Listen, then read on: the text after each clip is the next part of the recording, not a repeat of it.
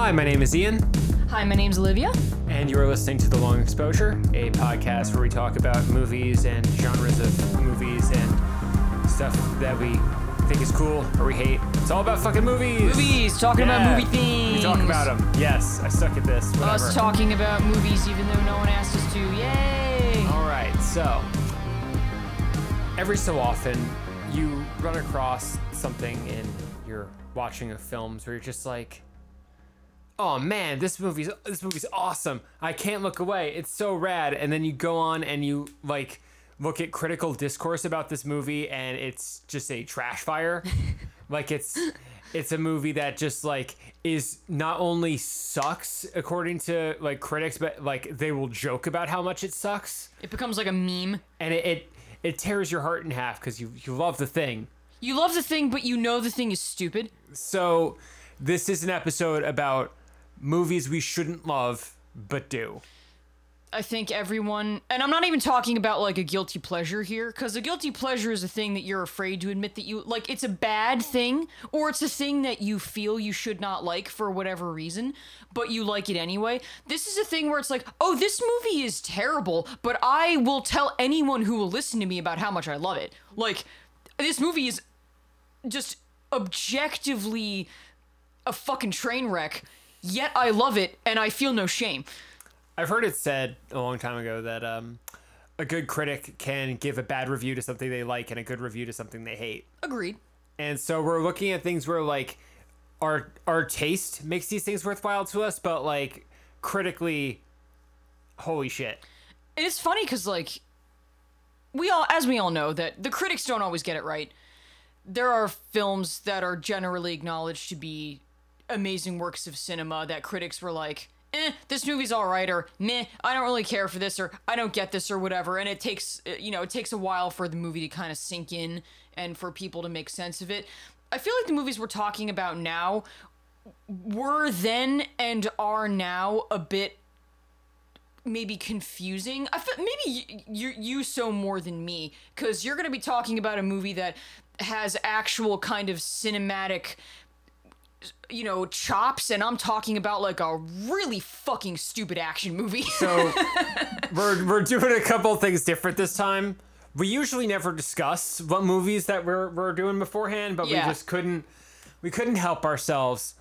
The other thing is that I usually bring a fucking book report in to do this podcast. Yeah, you're way more organized than me. I bring in like pages of hand typed notes because I'm an insane person, and I'm not doing that. I'm just shooting from the fucking hip. Yeah, I just riff. I think we've only released 2 episodes of this so far, but I feel like it's apparent the difference in our sort of film discussion techniques, where I'm way more scattershot with it, and I kind of just speak. I let the spirits guide me and say whatever comes to mind. I also think like you do have more of like a trained knowledge of film that allows you to do this, whereas like I'm doing hard research because like I don't really come from like a scholarly film background. I mean, I don't really. I took some film classes in college, everybody. I do not have a degree in film. She knows more about directors than I could ever like, and recognizes people that I don't fucking recognize. Aw. And Thank you, honey. Aw. So, who started last time? I think you did. Okay, so this is so you're leading into this one. I guess I am. Okay, so funny story. The reason. Okay, I'm gonna start from the beginning, kind of. So, your movie. I will not reveal the name of your film yet. Gonna keep that a secret for now, but you were telling me that you just had a random urge to rewatch your stupid movie, and you were just saying like, this movie is such a mess, but I just can't help but love it. It's just, there's so much to love. And I'm like, yeah, I'm like nodding. I'm like, I get that. I have movies I feel that way about.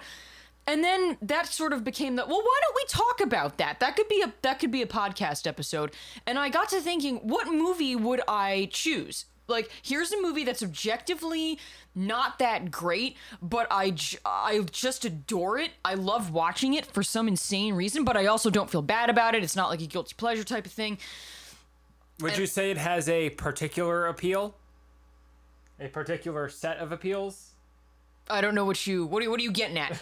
You got a look on your face like you're hitting, like you want me to say I'm something. trying to make puns, but I'm not funny, so fucking go You ahead. are funny. Stop that. I can see your face. And Hack it a fraud. Not true. Anyway, so I got to thinking, what movies do I feel this way about? And nothing immediately sprang to mind. And then one day, almost as if it were the work of fate, for those who, don't know me, which should be like most humans don't know who the fuck I am. I work for a coffee company. I won't name it. But earlier this month, one of our roasters was down. And so like there were a couple of weeks where at work, we were kind of doing a whole bunch of nothing. And I went into the logistics office at my work I don't even remember why I went in there. I honestly don't. I think I went to look for somebody or some shit, and the people in the logistics office, again, we're not doing jack shit because we had a broken roaster and there was no coffee, so there was nothing for anybody to do. And they just were sitting in their office, and they have a TV in there, and they just popped this movie on, and I just sat on my butt in the logistics office and watched this entire movie start to finish. And I haven't watched this movie in years. I guess I should just say what it is. It's my movie, drum roll. Okay, my movie is Taken. The 2008 action thriller starring Liam Neeson. This is the film that is so goddamn stupid, it blows my mind, and I love it. I love this movie so much, and I hadn't watched it in a few years. I don't think I'd watched it since like high school. Hey, if you can kill your way through a franchise, you don't need intellect. Exactly. Like, because I don't like dumb action movies. Like, I'd rather be waterboarded than watch a Transformers movie. You know what I mean? Like, you wouldn't catch me dead watching anything of that caliber. Like, and I don't go in for comic book movies. I don't go in for that type of thing. The old punch 'em ups. And I'm not trying to be like a snob right now. It's like, I'm better than these lowly, stupid action movies. Like, I love freaking Die Hard. Like, I love Die Hard. I love, Terminator. Give me all the Terminator movies. Give me the fucking Alien sequels. Like, Give me any of the First Blood parts. Yeah, like I'm not dissing action movies, but there's a specific caliber of action movie that I do not fuck with, and I don't think I need to delve too deeply into why or what I mean by that. I feel like most sensible people know what I'm talking about.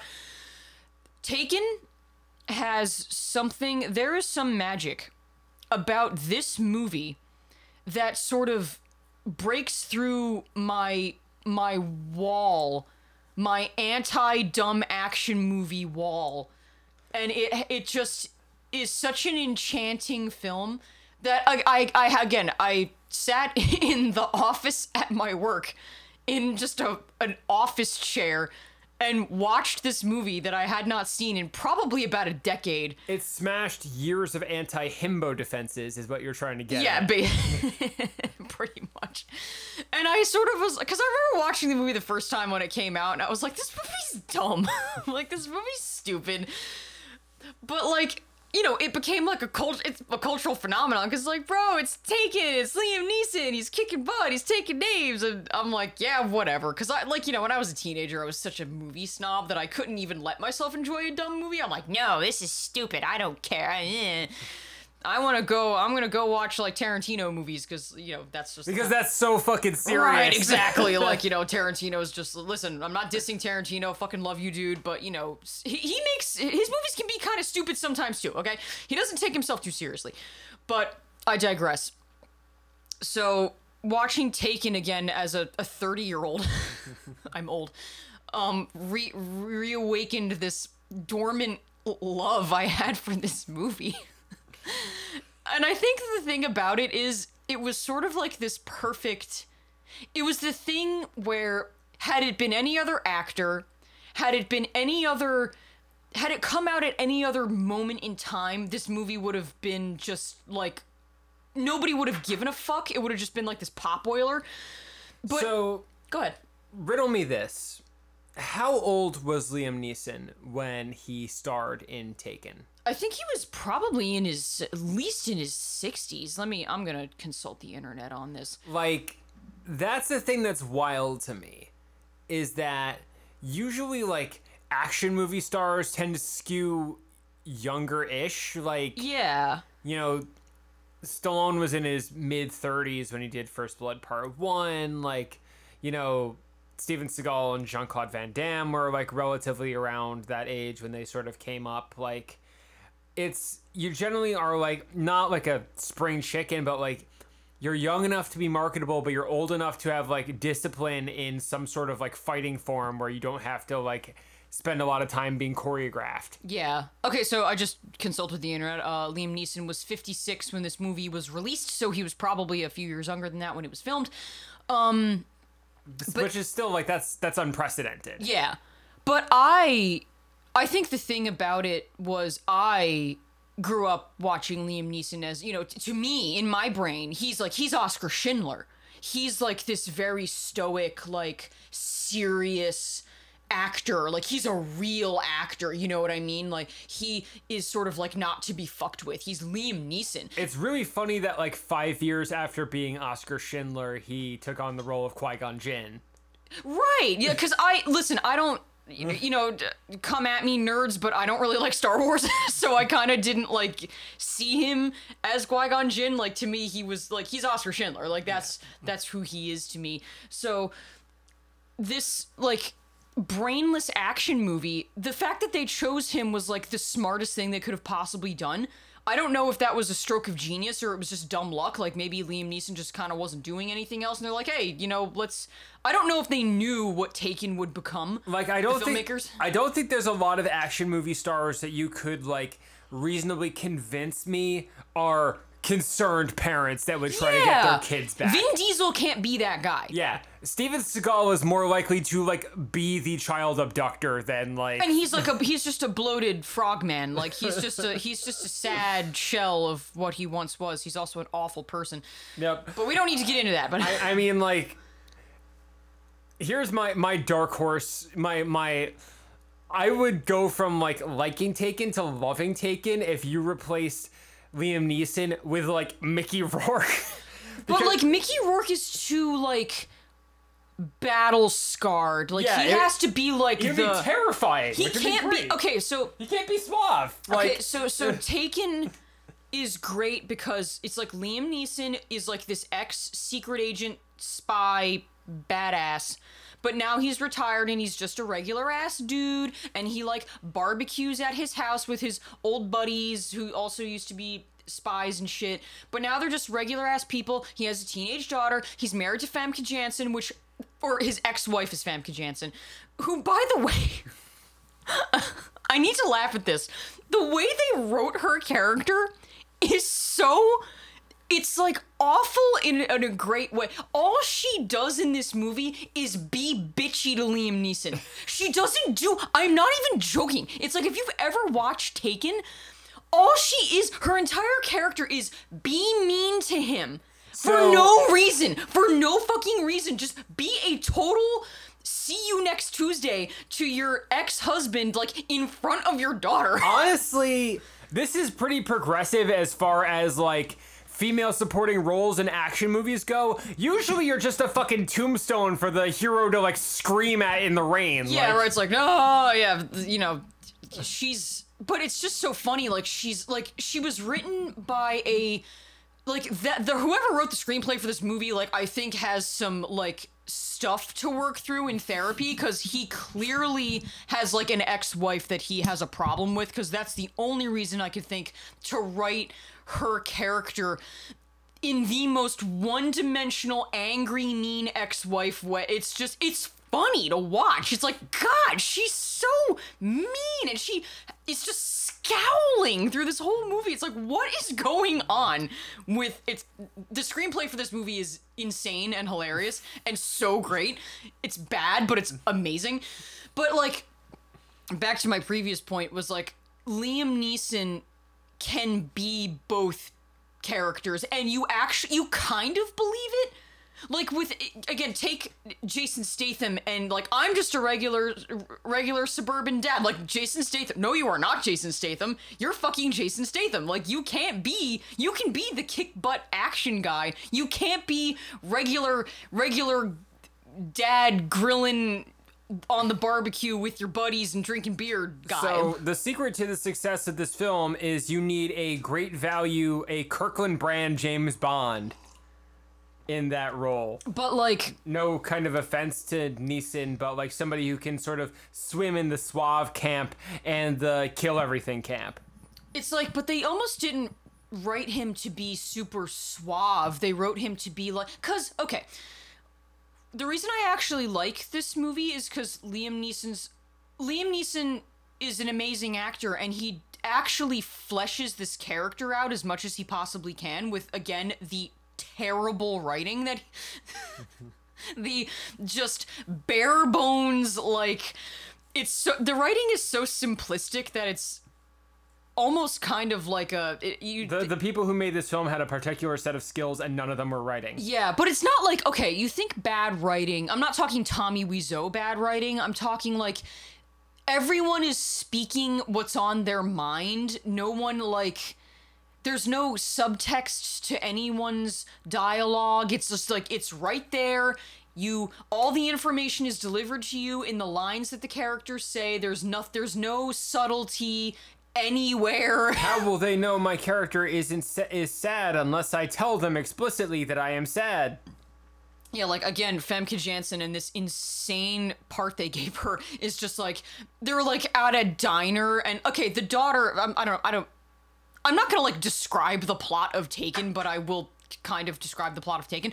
But the daughter gets kidnapped into sex trafficking because she wants to go to, oh my god, I'm sorry, I keep going on tangents. You're fired up. You're fired up. It's what I have to I'm sorry. The daughter, a 17-year-old girl wants to go to Paris, right? So it's like, okay, nothing unusual there. And Liam Neeson is worried because it's like, my daughter is traveling alone. Like, I'm concerned for her safety. Good dad, good father. Should be concerned for her, and he's hesitant to let her go, but he again, mean, evil ex-wife Famke Janssen makes him, like, basically blackmails him into, it's like, if you don't, like, let our daughter go to Paris or else. And it turns out that her and her friend want to travel all over. They don't actually want to go to Paris. That's like the cover story. They want to travel all over Europe to follow freaking U2. They want to follow the U2 tour. That does not track at all. Again, this movie is insane. This movie is so bonkers that you know what really gets the young teenage millennials rocks off, what really gets them going? Bono. Fucking Bono. Really, like, oh yes, they're gonna give up their whole summer to chase freaking U2 around Europe. Like, I forgot that was like a major plot point in the movie, and I like practically fell out of my chair just cracking up laughing. It's like the big reveal is that she's not going to Paris to like chill and go to the Louvre and shit. She wants to she wants to see like an old man with a colonialist fucking masquerade nonprofit sing Sunday Bloody Sunday. Oh my god, it's like the people who wrote this movie, it's just like, yeah, it's 2008 and that's what the kids like. They like freaking U2. The kids like this 30-year-old fucking band that weren't even cool when they were the same age. No, okay. This isn't a dunk on U2 podcast, but I will make it a dunk on U2 podcast. That's a separate podcast. I don't know what to title it, but we definitely need to make a dunk on U2 podcast. I mean, there is a friendly podcast out there that involves favorite bands and sucking that covers them very, very well. Oh, yes. Better than I ever will, but our good friends at YFBS. But so please notice us, senpai. But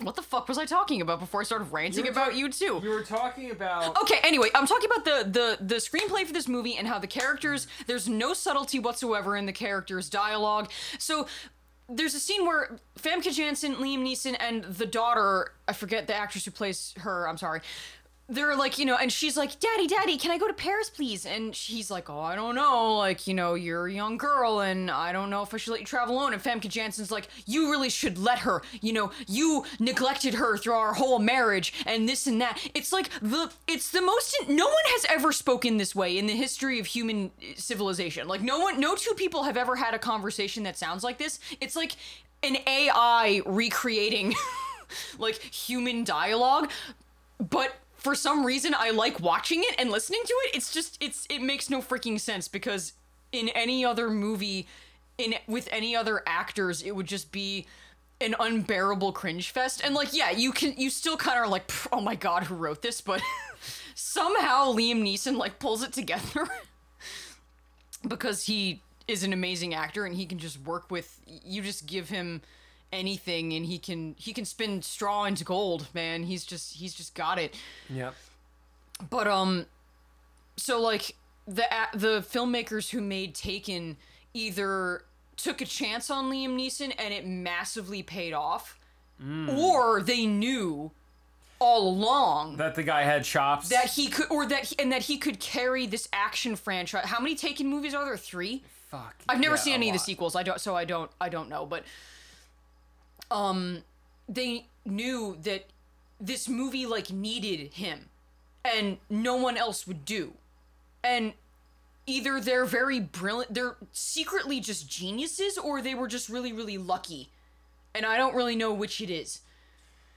Like, I'm thinking about, like, Liam Neeson had made, forays into action before. Like, he was in that movie Next of Kin with Patrick Swayze and Bill Paxton. Right. But, like, Taken was the big splash. Taken was a fucking huge movie. Yeah. Taken was, like, a massive fucking hit. And I don't think anyone saw that coming. And I think people were like, whoa, Liam Neeson, an action star? The fuck is this? Like, an action star on par with, like, Bruce Willis. Yeah. He could, and people saw that he could do that. And I think that's basically, like, the career he has now. He's basically like an action guy. It's like a second arc for him, which is... And like, how many actors change trajectory when they're like middle-aged? Very... How often does that happen? I think I can only really think of a handful of examples, and none of them are action star. Right. Like, Adam Sandler is probably the only other example I can think of. Yeah, where it's like, okay, you're just this, you do goofy, dumb comedies, but now you actually do. But no, there were like serious roles like peppered into Adam Sandler's career. But now he cynically does a comedy whenever he wants to take a vacation. Right. But like, Liam Neeson is like unique in that his trajectory went from like... He did like this 180 pivot. Yeah. In a really crazy way. Into like physically demanding choreographed roles. Right, and he's like good at it. It's not like they're trying to make fetch happen and fetch can't happen with Liam Neeson. It's like, you could have been like, okay, Taken was like a one-time thing, but he can't really keep doing this. He can keep doing it. And he has, and I like I love that movie The Gray, where it's like Liam Neeson has to fight off a wolf with like broken bottles taped to his hands in the middle of like fucking Alaska. Like, that movie is incredible. Yeah. That is a great fucking movie. I'm here for all of it. I love actiony Liam Neeson. I love this dumb movie. And I also love that, like, maybe I would need actual people who study this type of thing to confirm this. I feel like this movie brought sex trafficking into a consciousness that it was not in before. I think it became a motif in action films after this. But like, okay, this needs to be said. Rich American women are not the primary targets for sex trafficking. It's poor women of color who, it's like disadvantaged people who get forced into sex trafficking. Like, rich Americans with families who will be looking for them are not the ones like being trafficked in mass. Like, generally, in cases where people are abducted, the abductor usually tries to figure out if the abductee like has a family or anyone who will miss them. Yeah, and it's before like snatching them. It's like immigrant women who are, were promised a job somewhere, or, you know, are traveling for some reason, or they get, like, it's rarely, like, sex trafficking is almost never, like, masked men break into your home and drag you away into a van. It's like you get very subtly conned and tricked into that. Yeah. It's like, oh, you know, my boyfriend wants me to start doing this or something. It's like, that's not your boyfriend, that's your pimp. Yeah. It's like, so I guess the point I'm making here is that, like, sex trafficking very rarely looks the way it looks in Taken, but I do think it, in a weird way, made people more aware of sex trafficking. Yeah. And again, smart people, please, who actually study these types of things, like the effect that media has on social issues and so on, like, I would love to know if this movie actually was a positive or a negative. Like, sometimes you can bring awareness to something, but it sort of works against the cause of that problem, like, because it's almost like the Jaws effect, where it's like, oh my god, we need to be really worried about sharks. It's like, no, that's not the point of the movie, and you don't actually need to be that worried about the sharks. The sharks aren't coming to kill you. You know, rich white girls in Paris are not going to be kidnapped by teams of masked men who enter their hotel room in the middle of the day. No one, there's no, like, cabal of shadowy sex traffickers that just go, this one. Yeah, take right. them. Take her. But, like, I think the movie, in a weird way, probably intentional, unintentional, I don't know, it does get into, like, because, you know, the daughter is sold into this very, like, posh, high-end, like, where men are bidding hundreds of thousands of dollars for young women. It's like, okay, maybe somewhere in the world that does actually happen. Maybe. I don't know. But 99.999 whatever percent of sex trafficking looks like other shit we see in this movie, which is like, here's this weird, like, tent brothel where there's, like, girls on massive amounts of heroin that are just passed the fuck out, and they're just, you know, they're just, like, in, like, on a bed made of blankets and ratty pillows and shit, like, and it's in, like, some weird alley somewhere. It's like this really sketchy, gross, you know, underground thing. It's not like, oh, here's, like, men in business suits in a secret room in a secret building, you know, bidding on, you know, again, rich white American young ladies to have as sex slaves. Yeah, it's as, like,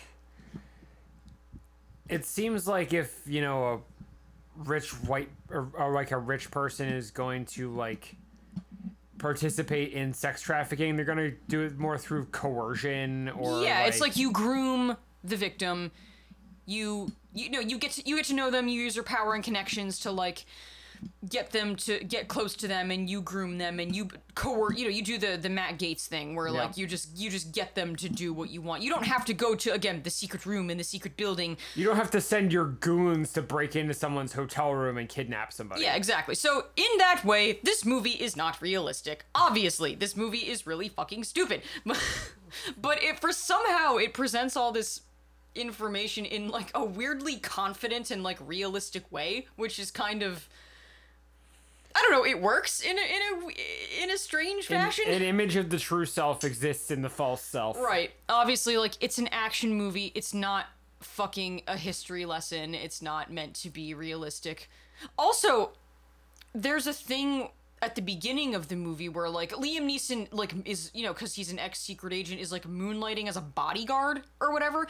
And at the beginning of the movie, he's, like, bodyguarding this pop star on her way into a concert, and she's getting, like, mobbed by crazy fans, and there's a guy with a knife who attempts to harm her, and Liam Neeson, like, intervenes and beats the guy up and shit. That actually just made me think of, like, shit that actually happened, like, a few years later. Like, yeah, like, the thing that immediately popped in my head was Christina Grimmie, yeah, who I believe was an American Idol contestant, or she was a contestant on one of the singing shows, and she was at a meet and greet, she was shot and killed by a crazy fan. And so that actually, again, like, this is the most believable part of the movie, right? But it's so dumb, but it's not dumb. Like, the whole the crazy fan wants to hurt the famous pop star. That shit actually does happen. It doesn't happen exactly like that. Like, in reality, he's not, like, hiding behind a dark corner. He probably sent her, like, mountains of creepy fan mail and was, like, attempting to, you know, enter her home in strange fashions and so on. Like, that kind of stalkery behavior doesn't present exactly like that, but again, they showed a scenario that isn't that crazy. Yeah. You know, we've got the sex trafficking where it's like, okay, sure, fine, it doesn't actually look like this, but it does happen. We've got crazy stalker who tries to hurt the pop star, you know, when she's vulnerable and being mobbed by fans. Like, that's also a thing that happens, you know, that isn't that uncommon. It happened a non-zero amount of times.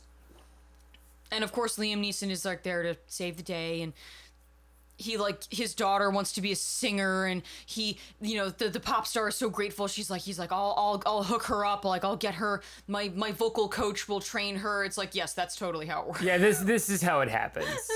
And like I'm sorry, the daughter has like no personality. Like, they didn't even try to write her to be anything other than like frightened white girl. Like, she's just like, I love my father. Like, I adore him. He's so great. I want to go to Paris. Okay, what teenage kid like loves their parent? It's like, she loves her parents even though her mom is mean and horrible, and her father's like absent, quote unquote. Like, you know, he's not around. Oh, dude, when I was 17, I was like crazy on hormones and like could tell my entire family to fuck off. Like, exactly. So like, the fawning adoration thing, just, it doesn't scan. It doesn't scan at all.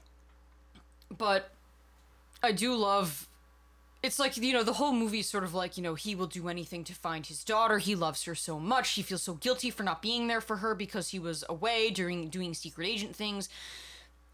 And like, this is him going to rescue her from being kidnapped into sex trafficking as like his way of making up for it. Which is like, I don't know, weirdly touching. It's it's actually kind of sweet. Yeah. Clearly he was not like a parent anywhere between like the 70s and the mid 90s. Or like, you know, you're just like, oh, I haven't seen my child in a week. They're probably fine. Yeah, they'll come back. You know, I haven't, you know, my kid went out this morning and it's after midnight and they're still not home. They're all right. I'll leave the light on. It's fine. Yeah. The child's not in any danger. Magical time. Christ almighty. Yep. But sorry. I love, that's basically all the reasons I love this movie. It is like immensely fun to watch. All the things that make it dumb also kind of make it great. And I can't say that about many stupid movies. Like, most stupid movies, the things that make them stupid make them bad. And this movie sort of is this strange, like, anomaly where its dumbness is like its strength. Because if this movie went full serious and tried to be like a serious fucking movie, it would have been such a slog. It'd be like, okay, we're gonna make an actual really serious gritty movie about sex trafficking. It's like, okay, well then where does the actiony part come in? That would feel so weird. You would just need to take a fucking Xanax by the end of it. And it would feel so weird and inappropriate, like, to have actiony things happening, like, yeah, Liam Neeson's gonna come beat people up and like torture them for information and stuff. Like, okay, well this just doesn't feel right. Or if it went like really goofy, it'd be like, okay, this is even worse. Like, this is just so inappropriate. They're taking this subject matter so lightly. It's just serious enough to like not be offensive.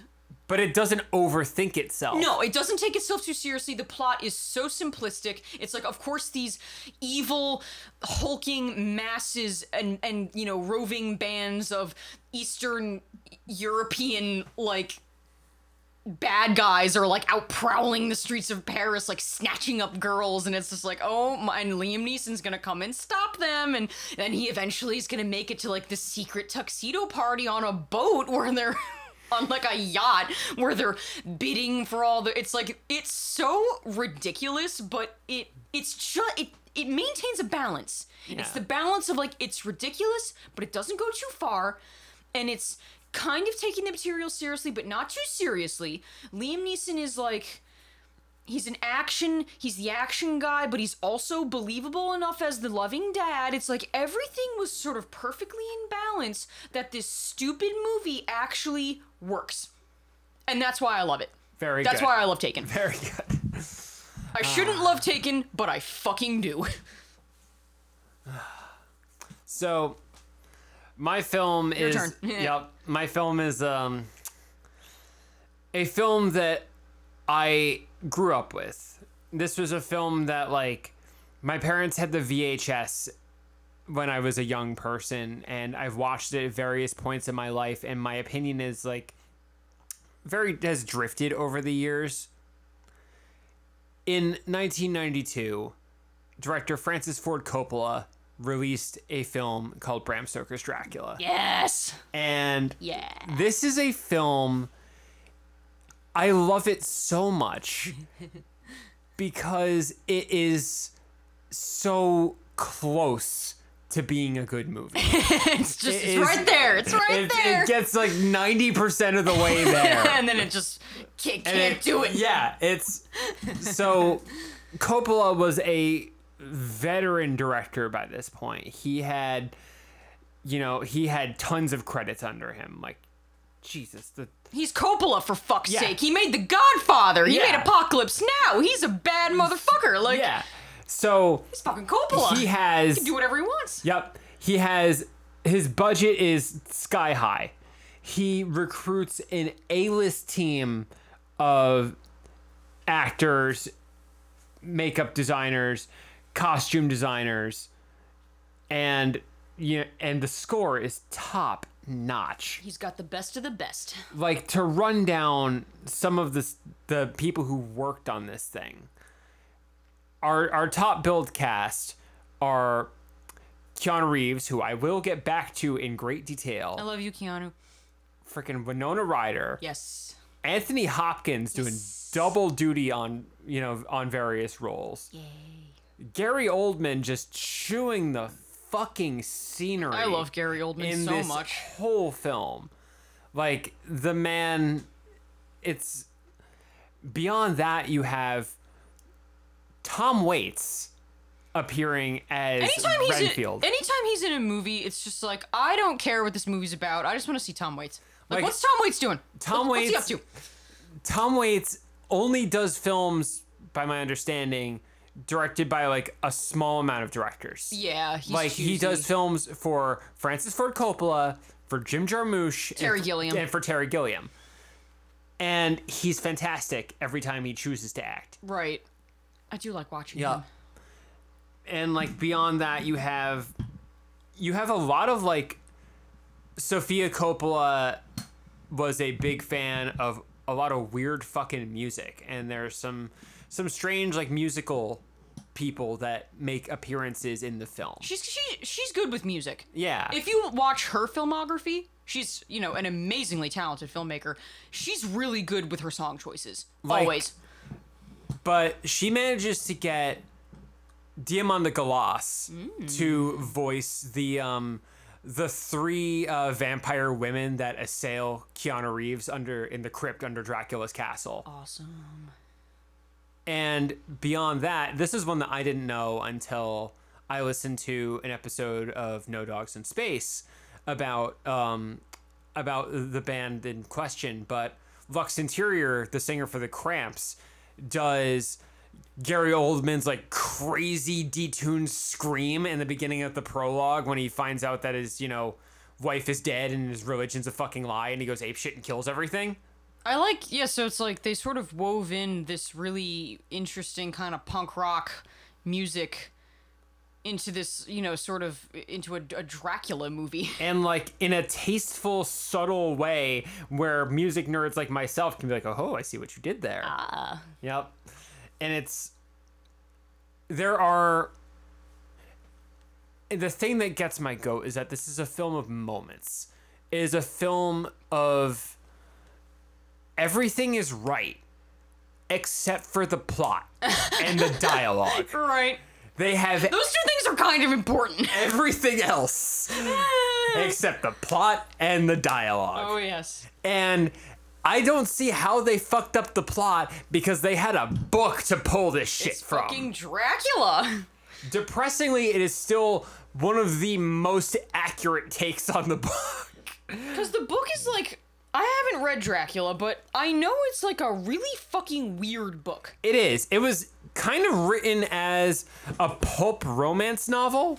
Like, it was not intended to be like a deep scholarly work. And like, Bram Stoker was kind of a one-hit wonder. Where like, he's not really known for anything else. Right. But like, Coppola weaves in this like weird fucking plot of Mina being like the reincarnated form of, you know, Dracula's like wife that died or whatever the fuck. And like, it's so, you don't need it. Yeah, right. We got that useless like side plot. It is an unnecessary plot. That's a thing that I don't like in movies where it's like, you so easily could have edited this out. Yeah. Just a little bit of editing and this whole part of the movie could have gone away and nobody would have noticed. Yeah. Like, but you know, Coppola or whoever just like couldn't let it go. Yeah. It's like, I need to keep this. Yeah. Do you really need to give a 500-year-old monster a justification for feeding itself? No. It's like, yeah, he's a vampire. He needs to drink the blood of humans. Yeah. So I don't need to know any more than that. Now, do you really need to not only do that, but like put him in a scene where he's in like an English upscale bar in like 19th century regalia teaching a teenage girl what absinthe is? This is the thing that happens. He mansplains fucking absinthe, awesome. Which was distilled in another part of Europe hundreds of years after this character would have been alive. Oh my god. It's painful. Oh no. And there's so many of the cringiest moments come from this plot. Like the idea that when a vampire feeds, they don't necessarily turn a vampire, but if there's like a consensual blood exchange, yeah, then that causes the vampirism. And that's like a part of vampire lore that's been like a thing for a while, but you do sort of have to like elegantly weave it into like the vampire explaining, like, you know, every vampire movie or maybe not every vampire movie, there are vampire movies that don't explain anything about how vampires work. See Near Dark or like but like, yeah, you can't get too clunky with that or else it just gets like so eye-rolly. Yeah, and it's just a way to retcon the issue in Stoker's original book of why did Jonathan Harker not become a vampire himself? Right, because he got bit. Yeah, which other adaptations of the story play with, like Werner Herzog's Nosferatu ends, sorry everybody, with Harker becoming a vampire. Like, and I feel like that's kind of a darker, more realistic take than, oh, he was just kind of anemic and found by some fucking monks and you need to like get over here and marry him right away. I don't care if it's 2,000 miles away. Like it's absurd. There's like the way people like travel is insane. Like there's no such like distance is arbitrary. Oh, so it has the Game of Thrones problem. Yeah, the Game of Thrones problem. The old Westerosi teleportation device. Yeah, right. We could just like, oh man, like this distance that would have taken, you know, months to cover. Like, oh, I just like here I am. Ta-da! Yep. And also like reducing the role of Mina to a reincarnated Mary Sue for Dracula gets rid of all of her agency.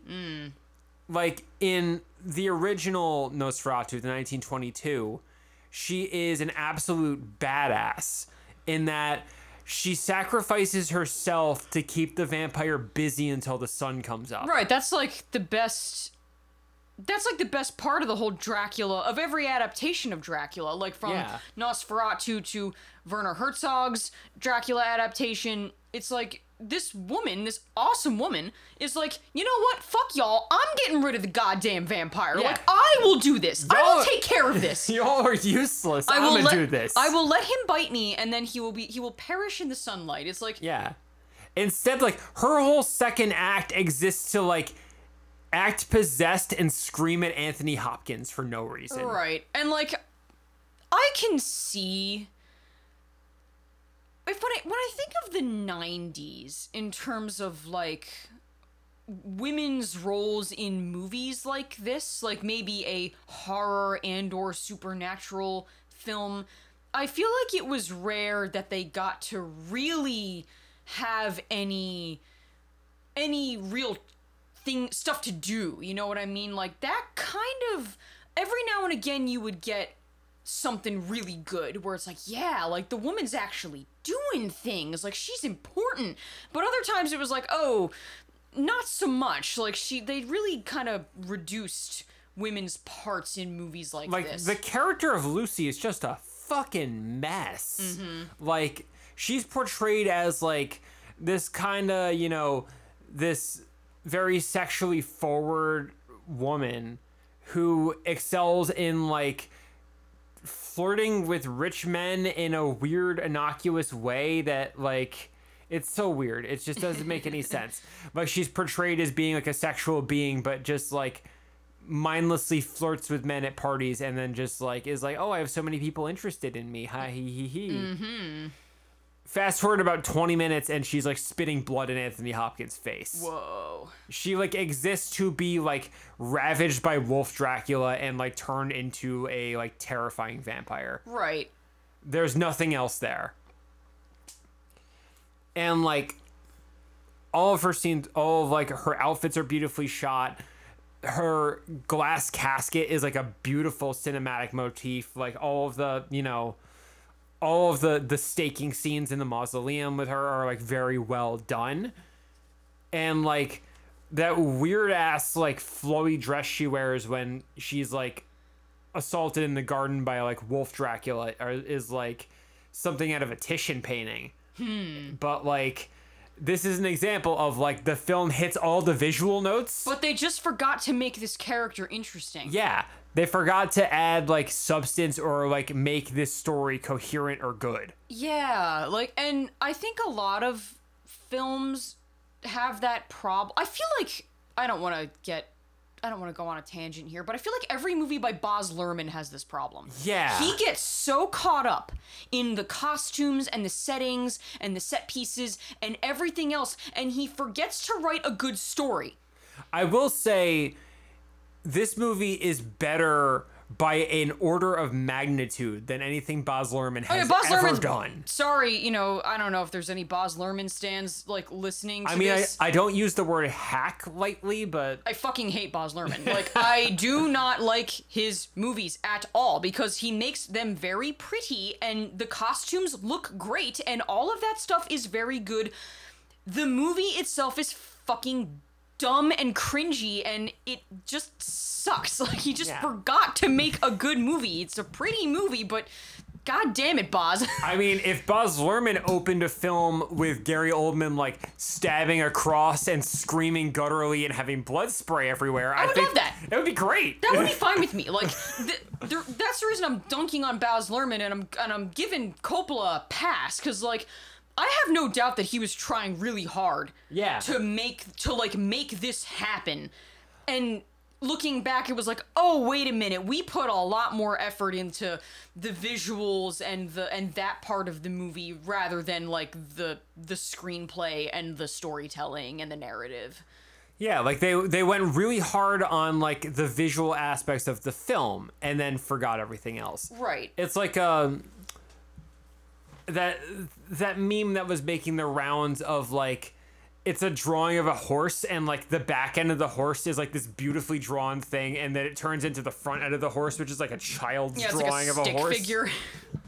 Speaking of like a rudimentary impersonation of a thing, can we talk about Keanu Reeves for a bit? Yes. Oh, Keanu, I love you. Keanu Reeves, I am convinced, is only in this movie because of his star power at the time. Oh, totally. No, he's so wrong for that part. He is utterly atrocious in the role of Jonathan Harker. Like, it's iconically one of the worst performances by an actor in a major film I have ever seen. Oh, the man cannot do any accents. No, Keanu's not good with accents. half the time I expect him to start fucking air guitaring and like breaking into like, you know, surfer dude slang. But This is like a leftover from Point Break. Like, yeah. he's just coming off that Point Break accent. Yeah, I totally won the surf competition at Budapest, bro. Like, Bro. Yes. I love Point Break. But no, like, Keanu Reeves, again, I am not dunking on Keanu Reeves at all. Unironically, he's a fucking great actor. The man cannot do accents. Yeah. At all. He's great in a role where he doesn't have to do that. Like There's movies like The Devil's Advocate where his weird accent, he's trying to do like a southern accent in that movie, but it's not, he doesn't quite commit to it. And is Keanu Reeves English? I don't. Is he American? Google Box do this fucking shit for me. Yeah, it's like, I don't know what his natural speaking voice is like, but in The Devil's Advocate, which is a movie I love, that's kind of a dumb movie that maybe I should have talked about Devil's Advocate. Oh, man. No, I think... No, if we both did Keanu Reeves films, I feel like this just would have been a dump session on Keanu Reeves. Right. Keanu Reeves is Canadian, by the way. He's Canadian. Okay, so in Devil's Advocate, he's trying to do a southern accent, and it just doesn't quite land.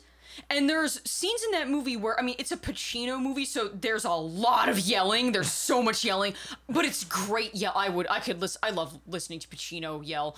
I love that freaking movie. Oh my God. But Keanu Reeves is like screaming, and he's like doing it in this weird there but not there southern accent, and it's just bizarre. So I think that's just a phenomenon of Keanu Reeves just trying to do accents when he can't do accents. Yup. And which in this movie is just like 10 times worse. Yep. Let's get to some positives here. Yes. I feel like we've been merciless in our We've been kind of mean to Dracula. We've been very mean. This is a movie with everything that's wrong with it. I still love it to pieces. Right. Its flaws kind of make it great. Visually and aesthetically, it is a grimdark, beautiful masterpiece. And I want to talk about the two people who carry this fucking movie. Gary goddamn Oldman is the first one. Gary goddamn Oldman plays multiple roles. He plays a terrifying 500-year-old demon and a early 30s romantic lead. Love it. In the same breath. Love it. And equally convincingly with both, he develops an Eastern European accent and carries it throughout the whole film. Good job, Gary. It doesn't sound stupid or forced. Gary Oldman can do accents. He can very much do accents. I mean, like, this is... He dives into the role very deeply and inhabits it well, and his performance as Dracula is absolutely fucking iconic. Hell yeah. I think about the fact that 10 years later he would be in that fucking absurd movie Tiptoes, and I get a little sad until I realize he's doing the same level of commitment to the role of like this strange tiny person as he is to the role of Dracula. Gary Oldman always goes all in. He doesn't ever hold back. That's what I like about Gary Oldman, is that and that guy's acted in some weird fucking movies. Yeah. But he's never like half-assing anything. No. I appreciate that about him. Yeah. The second, insanely strong actor in this film is Anthony Hopkins. Always. Can always count on him. He had done Silence of the Lambs 1 year prior. Oh, hell yeah. He was coming off of Hannibal Lecter. Damn. Straight into Abraham Van Helsing. Oh, yeah, right. He's Van Helsing. I forgot. Yep. Yeah. He is not only Van Helsing, but he's the Orthodox priest who tells Gary Oldman that like his girlfriend is damned because she killed herself. Whoa. In the very beginning. Which, that opening sequence is an unassailably perfect piece of film, and I will not hear criticism otherwise. It is brilliantly shot. It is brilliantly acted. The voiceovers work. It sets up the tone of the film. It's like it almost gives you too much hope. Yeah, if the whole movie had been it's this like, oh, good, you guys, you got it right. Yeah. There are a lot of movies where it's like, okay, this movie as a whole is kind of a mess, but like they got this part of the movie is perfect. Like, and it's like, so good. This is like it's watching like. It's like watching your honor student do inhalants behind the school building. Yeah, right. It's like, okay, I know that you're a good kid, but you're really fucking up here. Like, come on, like, get it together. Coppola is capable of so much, and there's like these moments of greatness in this film. Like going back to Hopkins, his exorcism of Lucy is a brilliant piece of acting on his part. He inhabits that role, and his like powerful screaming voice is iconic. When he's defending Mina from like the Diamanda Galas vampire women in like the Circle of Fire at the end of the film, like he's badass in every like possible way in this film. 90s Anthony Hopkins was untouchable. He hit different, you know what I mean? Like unfucking touchable. Yeah, he was an untouchable. He could do no wrong. Yeah. It was Anthony fucking Hopkins. So, like, on the strength of these actors, this film rests. And I will say, Winona Ryder really does an excellent job with this character, despite how terrible it was written. Right, a good actor can kind of, you know, make something out of nothing. Yeah. In that sense, like even if they're giving like not a lot to work with, it's like, okay, you know what, she's really doing her best. She's giving it her all. Yeah, like her performance is extremely good, especially given the fact that like Coppola was a raging piece of shit to her throughout the entire film. Yeah, he's not. He doesn't.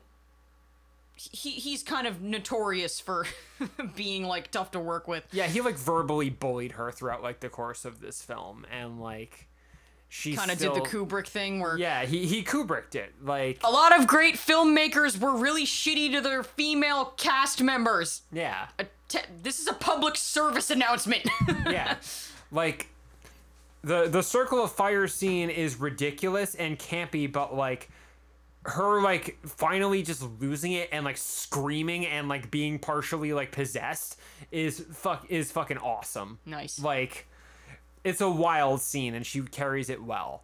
Like she and Hopkins are kind of the stars of the latter half of the film, and like they're excellent. Like, but this film, I love it dearly, but like your star athlete child who just, you know, can't help but, you know, wreck the family car. Yeah. Coppola has these shining moments of greatness, but he kind of can't deliver. He can't quite keep it together. He got caught smoking weed and lost his scholarship. It's just a classic. It is just a case of like, you're so fucking close. You're so close, yeah. You're so close. And that's almost worse. Yeah. In a way. Like, okay, if a movie completely shits the bed from the moment, from the opening shot, it's like, well, okay, well, there's nothing to hope for here. This movie's gonna be terrible. Even if it's by like I think every filmmaker, even the most beloved, has made some crappy movies, and that's almost like that's your right. Yeah. No one's perfect, for fuck's sake. Life is long, dude. The shit's gonna happen. Life is long, and not everything everyone makes is gonna be great, but the ones that are just bad all the way through hurt less than the ones that are have the moments of good and bad in them when you're just like, you were so close. You just had to tweak this one thing. Like, could you just get it together? Say, like, this was overall like a rough period in Coppola's career. Like the film that he did immediately before this was Godfather 3. And everyone hated it. Yeah. And like he did like kind of a crappy comedy with Robin Williams after this. Yeah. And then like didn't do anything like solid again until The Rainmaker. People think that like Francis Ford Coppola has died. He's very much alive. He's 82 and still crushing it. He's never stopped working. Yeah. His career has been so interesting because he like made arguably some of the greatest films of all time.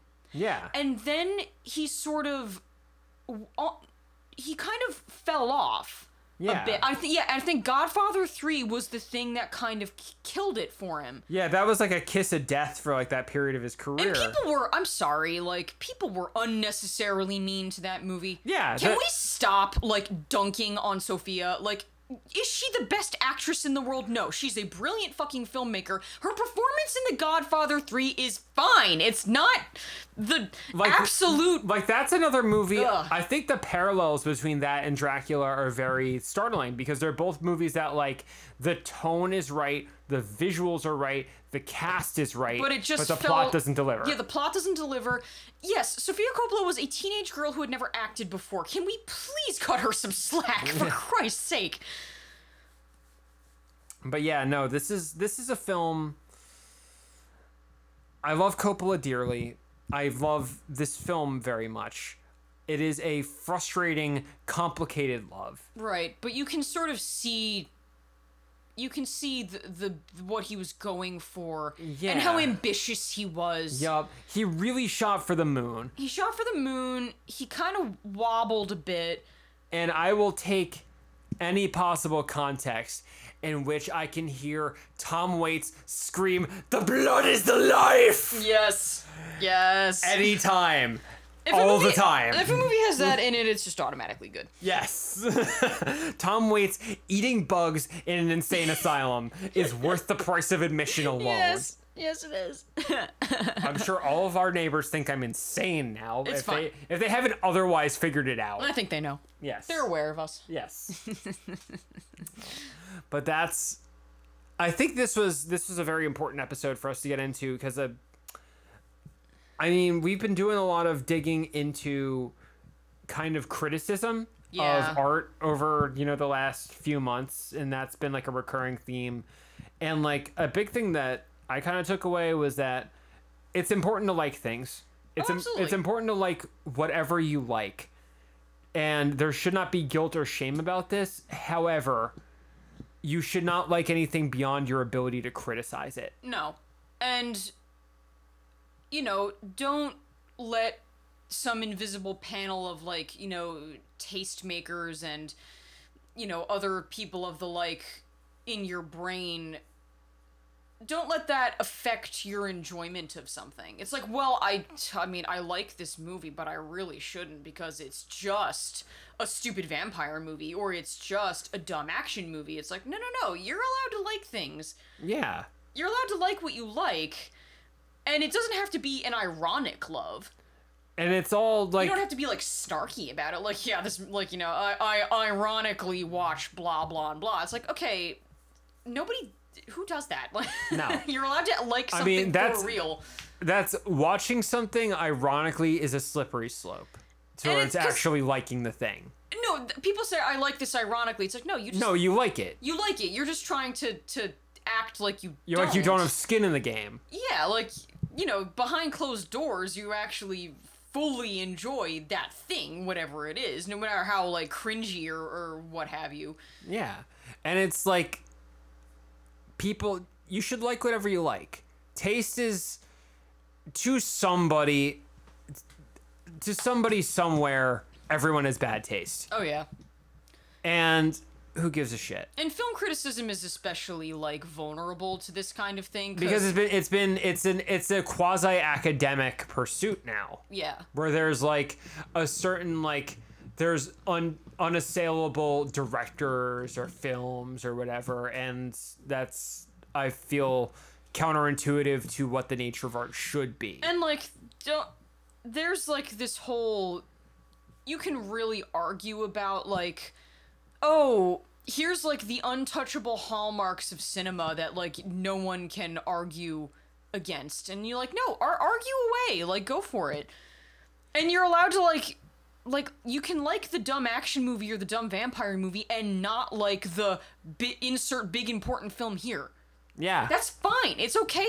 Bro, I don't blame anybody who doesn't like, I don't know, Citizen Kane or whatever. Indefinite podcast bros. Yeah, right, exactly. Podcast audience bro of the world. Love whatever you love. Love whatever you love. Fucking whatever. As long as it's not racist or a movie made by Nazis or some shit. Yeah. Liv, do you have any pluggables to plug? My artwork is at oliviahoovermahoney.com on Instagram, and my Does it have a .com at the end? oh no, it's just at Olivia Hoover Mahoney on Instagram. There's no .com. Ignore me. I don't know what I'm talking about. No. And my baking, I bake cakes, and my Insta handle for that is Jane_Dough DOUGH_vegan. All right, and you can find my various weird music projects on the internets. My metal music project can be found on Instagram as Yawning Earth, and our record is available anywhere that streams are streamed and on Bandcamp. I also make kind of like blissed out weird different feeling music as Mayheaven. I've got some songs actively in development there. In the meantime, love yourselves, love each other, be safe, watch some fucking movies. Hell yeah. Peace out, everybody. Peace out.